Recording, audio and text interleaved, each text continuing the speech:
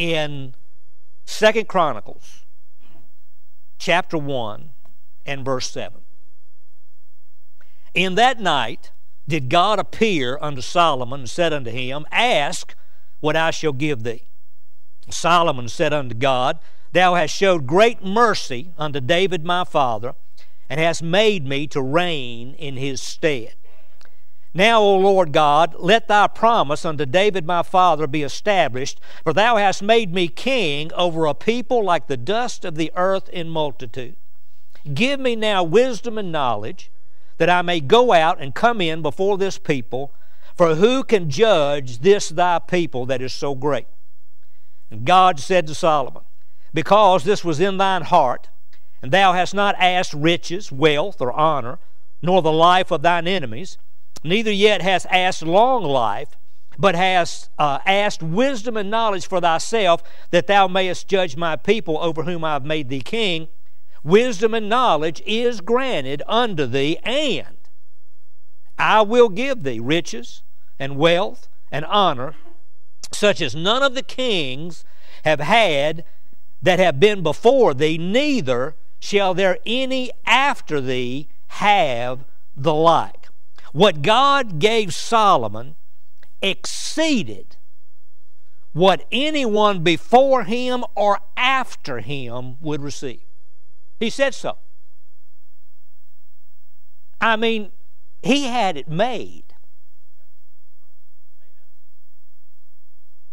You could not reach heights any higher than Solomon had. I mean, let's think about a little bit of his background. He was the son of King David. He was the third king of Israel, God's chosen nation. And he had been granted great, excelling wisdom from God, and was endued with great wealth and honor, responsibility, and influence. There was none like Solomon in his day in all the earth.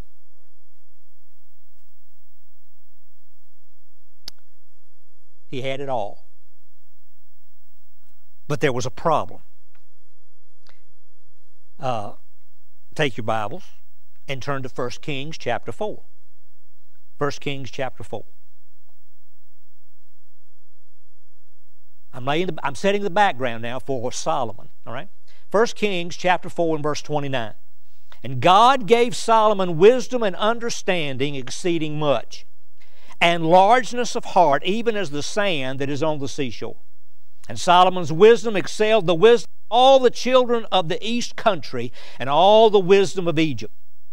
For he was wiser than all men, than Ethan the Ezrahite, and Heman, and Shachal, and Darda, the sons of Mahol, and his fame was in all nations round about. When you read verse 31, I want you in your mind right now to kind of, let's update that to right now. Think of who are considered to be the most brilliant minds in the world. The Einsteins, so to speak. That's the list of verse 31 in the day of Solomon. These people that are listed, I mean, you've never heard of these people. But back then, everybody had heard of them. Everybody knew them. The most brilliant of the brilliant. And the Bible says that Solomon was wiser than them all. Wouldn't you like to be wiser than them all? I hope you do better with it than Solomon did. Because see, to have wisdom does not mean you practice wisdom. To be wise means you still can have the choice. You see, there was something about Solomon in all this splendor and all this glory. He was still human.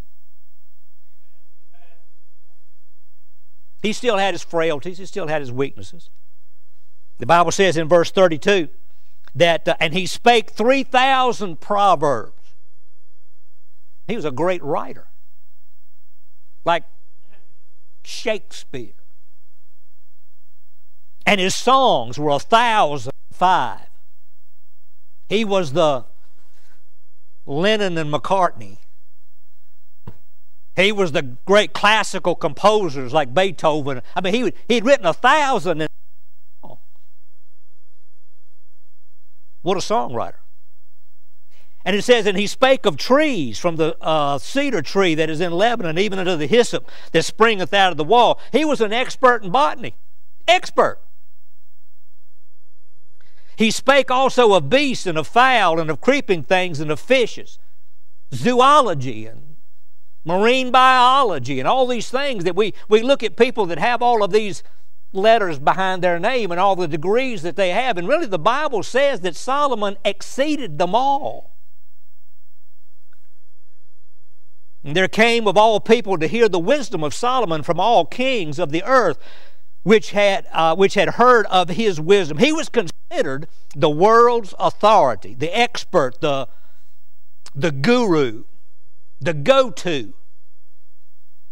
Matter of fact, we'll use a word that might be thrown around today because of what day it is. He was the goat. He was the greatest of all time. All right? But Solomon had a sin nature. Solomon was a man. He also had a bullseye on his back. And the devil shot at him every chance he got. Why? Because God had blessed him and God had put him in the position that he was in, and the devil wanted to bring him down. The devil attacks our weaknesses. But I want you to also know that the devil will attack your strengths and try to use them against you. Did that with Solomon. Temptations was something that Solomon had to deal with. He had weakness and frailty, and he had to deal with lust. And I believe as you read the story of Solomon, you'll find out there was two real big problems he had. One of them was a problem with pride, and the other one was a problem with not being content. Even though he had all that he had, wasn't enough. You would think he would be satisfied, but he was not. Temptations, by the way, are fed by pride. The devil had a foothold in his life. When pride is there, he'll have a foothold in your life. Pride is satisfied, but always wants more and thinks you deserve more. Paul said in Philippians 4:11, not that I speak in respect of want, for I have learned in whatsoever state I am therewith to be content. Solomon wasn't that way. Solomon was not content. With all the accolades, with all the credit, with all the honor, all the glory, all that he had been blessed by God with. He said, I think I'm going to try something else. Turn in your Bibles to Ecclesiastes chapter 1. Like I said, the introduction will be longer than the message. In Ecclesiastes chapter 1 and verse 12. The Bible says, I, the preacher, the declarer of truth, I, the preacher, was king over Israel in Jerusalem. And I gave my heart to seek and search out by wisdom concerning all things that are done under heaven. This sore travail hath God given to the sons of man to be exercised therewith. I have seen all the works that are done under the sun, and behold, all is vanity and vexation of spirit. By the way, that's Solomon's wisdom speaking. He said, I've looked around and I see what's happening under the sun. And that reference is talking about those things that are done by man. I've seen what man can do. And man might want to pat man on the back and tell them how wonderful they are and how all these great accomplishments that they've done. But Solomon looked at it and he said, it was vanity and vexation of spirit. Now you would think he'd be smart enough to listen to his own PR. but he wasn't. Because it says in verse 15, that which is crooked cannot be made straight, and that which is wanting cannot be numbered. I communed, here's his problem, I communed with mine own heart, saying, Lo, I am come to great estate, and have gotten more wisdom than all they that have been before me in Jerusalem. Yea, my heart had great experience of wisdom and knowledge, and I gave my heart to know wisdom. I wish there was a period there, but it's not. It says, and to know madness and folly. I perceived this also is vexation of spirit.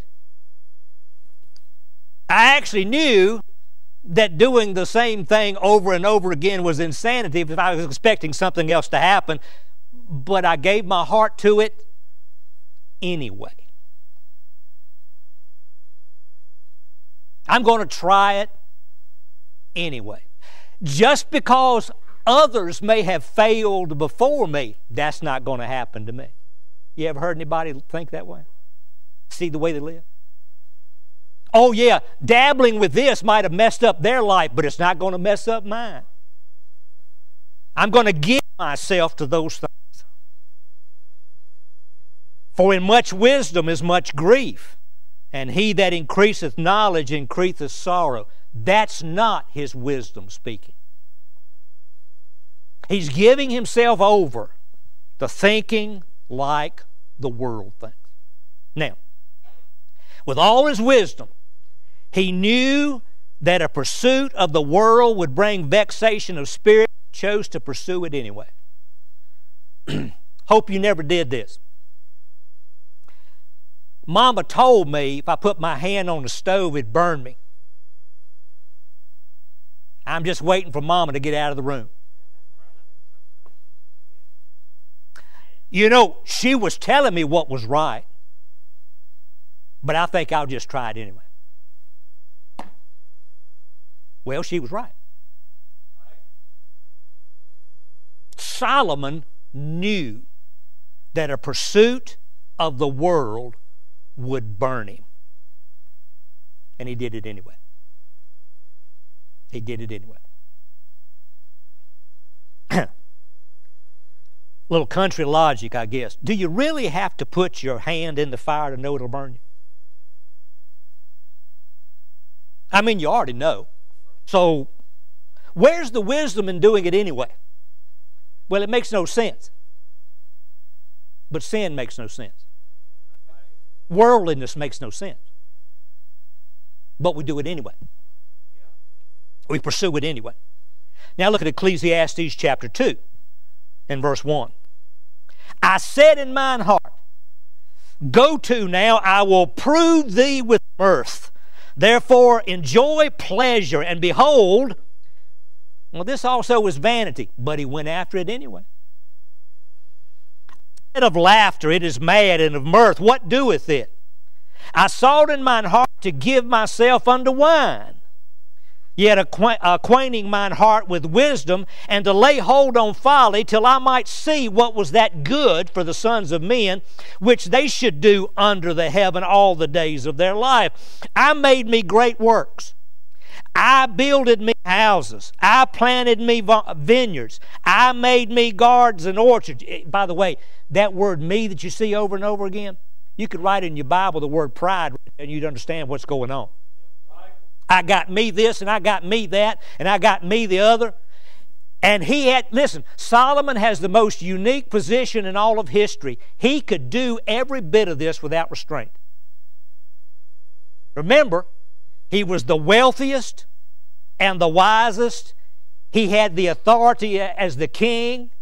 If he chose to, he can make the rules and make them up as he went along. He said, I can do any of this. Listen, we have limited resources, don't we? He didn't really. He could do whatever he set his mind to. And this was his pursuit. Do you know what he's doing? He's doing what the majority of the world strives for every day. the pursuit of pleasure, laughter, mirth, wine, folly. Let me get me great works. Let me get me houses. Let me get me vineyards. Let me get gardens and orchards, and I planted trees in them of all kinds of fruits. I made me pools of water to water therewith the wood that bringeth forth trees. I got me servants and maidens, and had servants born in my house. Also I had of great and small cattle above all that were in Jerusalem before me. I gathered me also silver and gold, and the peculiar treasure of kings and of the provinces. I gat me men singers and women singers, and the delights of the sons of men as musical instruments, and that of all sorts. So I was great, and increased more than all that were before me in Jerusalem.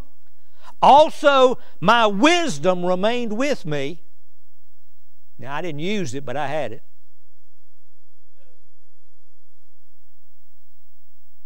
And whatsoever mine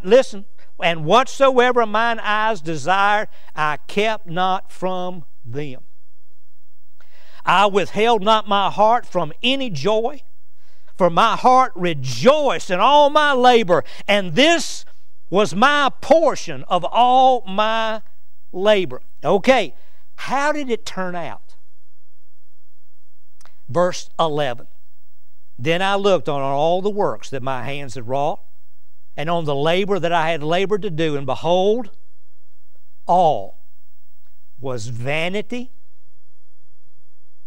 and vexation of spirit, and there was no profit under the sun. It's already been tried.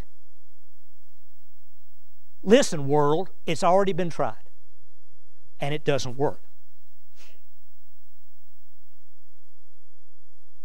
What will really satisfy me if I can just get a little more.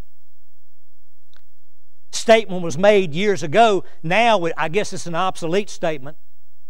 Someone asked the question of a millionaire. Now I guess you would have to say a billionaire or a trillionaire. I don't know what. But they asked the question of a millionaire. What would satisfy you? And they said, $1 more. Well, if that would satisfy them, they would be satisfied. But they're not. They're pursuing, and they're pursuing. And it's all about me. I want this, and I want that, and I want the other. And that's I hate to put it this way, but that's the American dream. Let me gain under the sun here. Let me gain for me, and that will satisfy me. Solomon said, I had it all, and it was all vanity and vexation of spirit. Vanity, the word vanity means to have, it's useless, it's worthless, it has no value.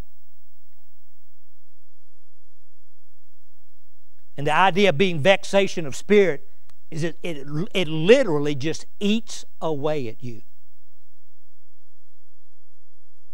Some of the wealthiest people in the world are some of the most miserable. Vexation of spirit.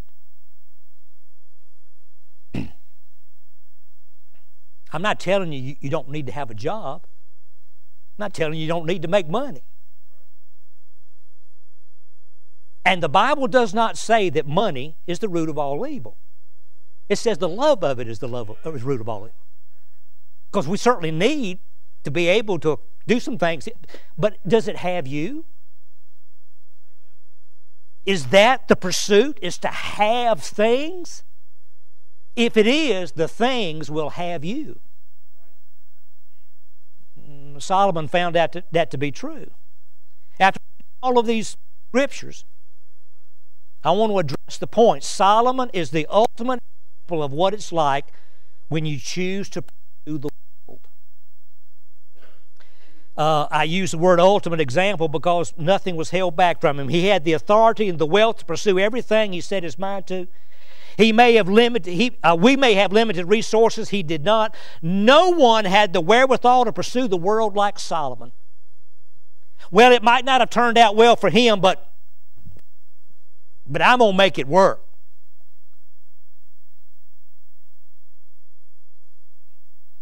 Those are statements of the ones that will be living a life of vanity and vexation of spirit. I thought, and I don't know if I've ever actually told you this or not. I probably have. I don't know. After a while, I've preached so many messages and whatnot that they kind of all run together in my head. Not really sure where I preached them or whatever.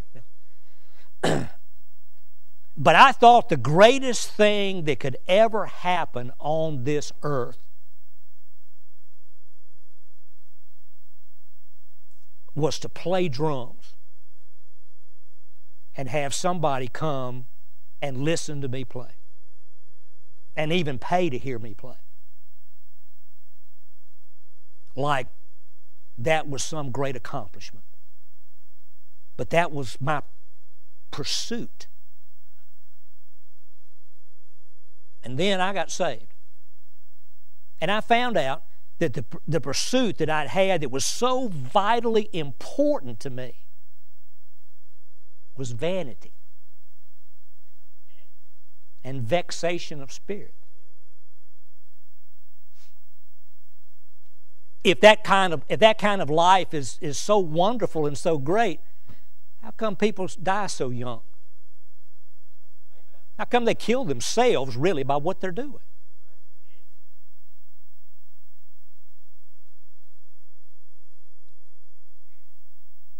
Even with all the potential he had, his wealth, his position, his wisdom, and all of that had been given to him by God to be used for good, he still chose to pursue the world. What Solomon lived out was what the world views as being successful. He had more money, more things, more fame, more prestige, more experiences, more fun, more pleasure, more self-satisfaction, more toys, more recreation, more possessions, more glamour, more glitter. He had all the shiny things. He had more and more and more. Could I say to you that pursuing all those things, that Solomon has already put forth the ultimate effort to have it all, and he got it, and it didn't satisfy him? So look at what the world's doing. Look at maybe what you've done in your life. Look at what maybe somebody in your family's doing. There might be some in your family that look at you and think you're absolutely crazy for being here this morning. Right. And what they're pursuing is what's crazy. Amen. Like the hart, the Bible says, that panteth after the water brook. That's H-A-R-T. That's talking about a deer. Like that deer is panting after that water brook. That's the way we ought to be pursuing. We ought to be pursuing God. And if we would pursue God, that would satisfy. But all that the world has to offer, all you'll find out is you just need one more, and one more, and one more. It's already been tried. You're not going to set a precedent. It's already been tried. And it doesn't work. Pursuing the world doesn't work. It is vanity and vexation of spirit. The Scripture says he found it to be that way. He was looking for satisfaction in the world, but his pursuit tormented him. That's the vexation part. The world promises that everything will be wonderful if you go its way, but it does not deliver on its promises, and it never will. Have you thought about how deceiving the devil really is? The devil makes all these promises about how wonderful things are going to be if you follow him, and then you find out where he's going.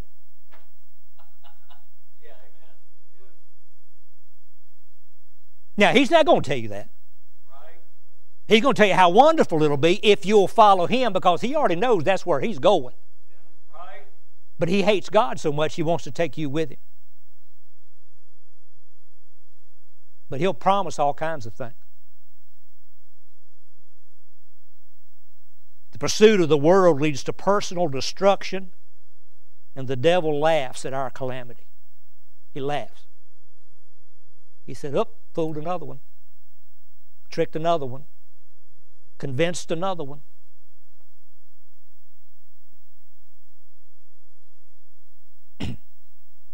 I know it's probably hard for you to believe, but I was real hard-headed when I was a kid. And me and my dad, we'd butt heads right often. Nancy was taking a picture the other day of us, and I looked at that picture and I said, "Well, that's my dad. I look just like him." And in a lot of ways, we had a same way of looking at things, but when we didn't, I mean, it was just like his head and my head.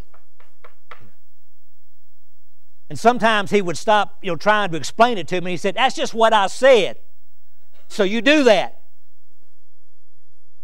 But he would say, listen, from experience, he would say, "This works this way." And I said, "But I want to try it this way. I believe this will work." Every once in a while, there actually is two ways to do something. But not when it comes to spiritual things. Never is it two different ways. There might be two different ways to pull a transmission out of a car, in a way.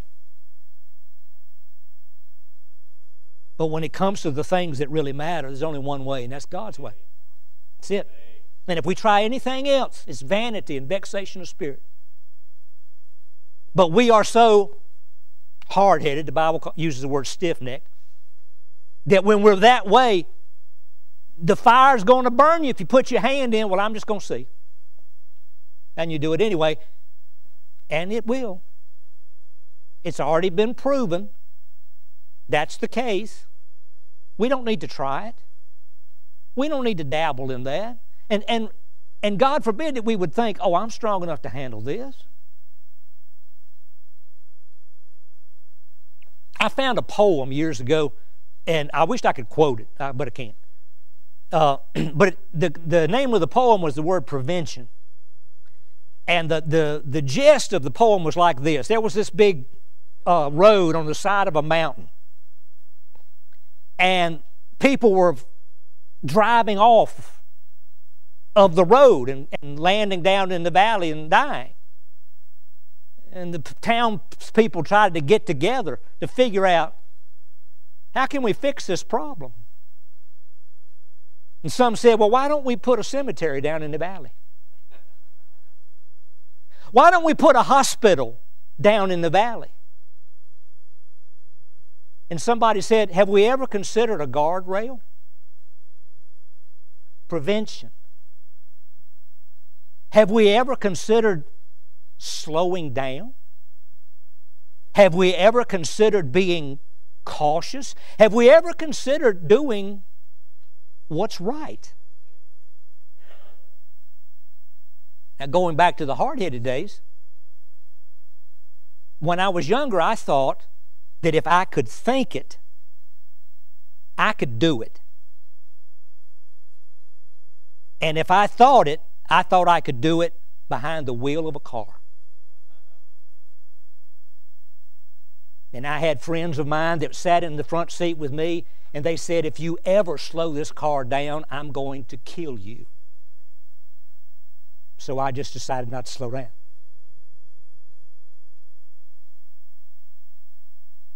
See, that was my thinking.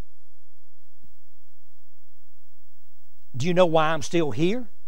Grace of God. That's all. God looks into the future. I can't do that. I sure am glad He could see me saved. Because I sure was trying hard to kill myself. Because I was pursuing the world. and those things that you quote unquote hear about, the stereotypes of what rock musicians are like.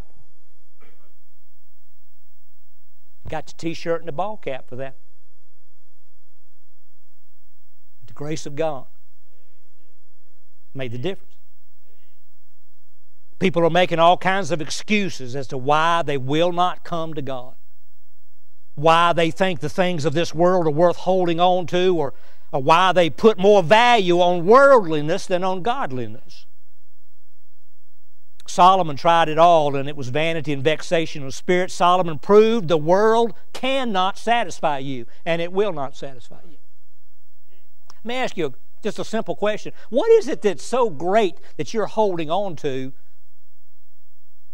that's keeping you from coming to God? This is what I really had to give up something to come to God. I really did. My future in hell. I had to give that up. Well, I'm sure glad I did. But if you really think about it, how can you give up anything that has greater value? You can't. A relationship with Him is greater than anything. But people are making all kinds of excuses, and they're going all this way and doing all these things. The only thing that will satisfy is to receive Jesus Christ as your Savior. And to walk with Him in this world of vanity. Did you know that we're living under the sun, but with our relationship with God, we can do things beyond the sun? We can do things of eternal value? This is the Bible Institute is not just about now. It's about eternity. I guess I could teach you something. I love history, and I've taught history in school. I could teach you something about history, and I could tell you a little something about the Civil War. I've read a lot about it. I might not have the same opinion about it you do, but I've read a lot about it. But you know what? After it was all said and done, every bit of that just be vanity and vexation. Help you a bit. We didn't do any good. We need to learn the things that really matter and grow in the things that really matter. And Solomon had the opportunity. Oh, but he wasted it. Not trying to make a joke out of this, but Solomon proved he might have been the wisest man in the world, but he didn't use wisdom. You know that man had 700 wives and 300 concubines, the Bible says. That doesn't sound too wise to me. As a matter of fact, if you have two, you've gone against biblical principle. And what do you think that's going to be? Vexation of spirit. So, here's the question. What are you pursuing?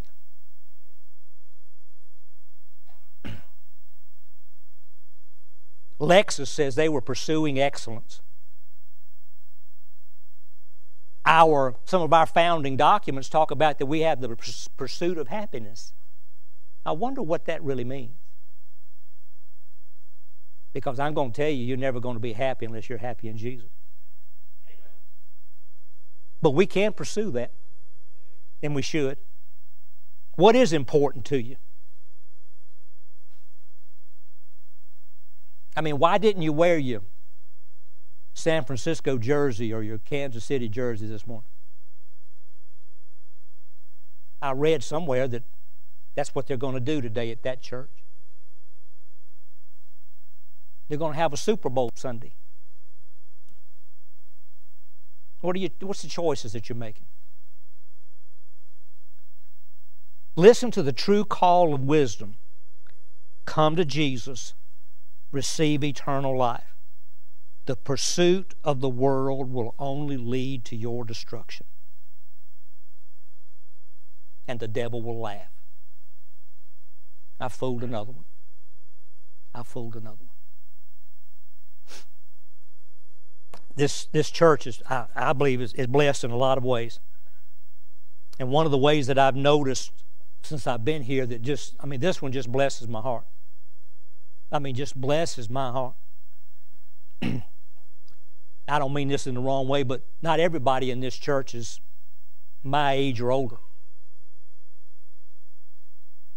There are younger people here in this place being told the truth, being shown how to live a life that really matters. And unless they're fooling me, and I can be fooled, but it looks like to me they want to be here for the most part. Because, see, they've got problems.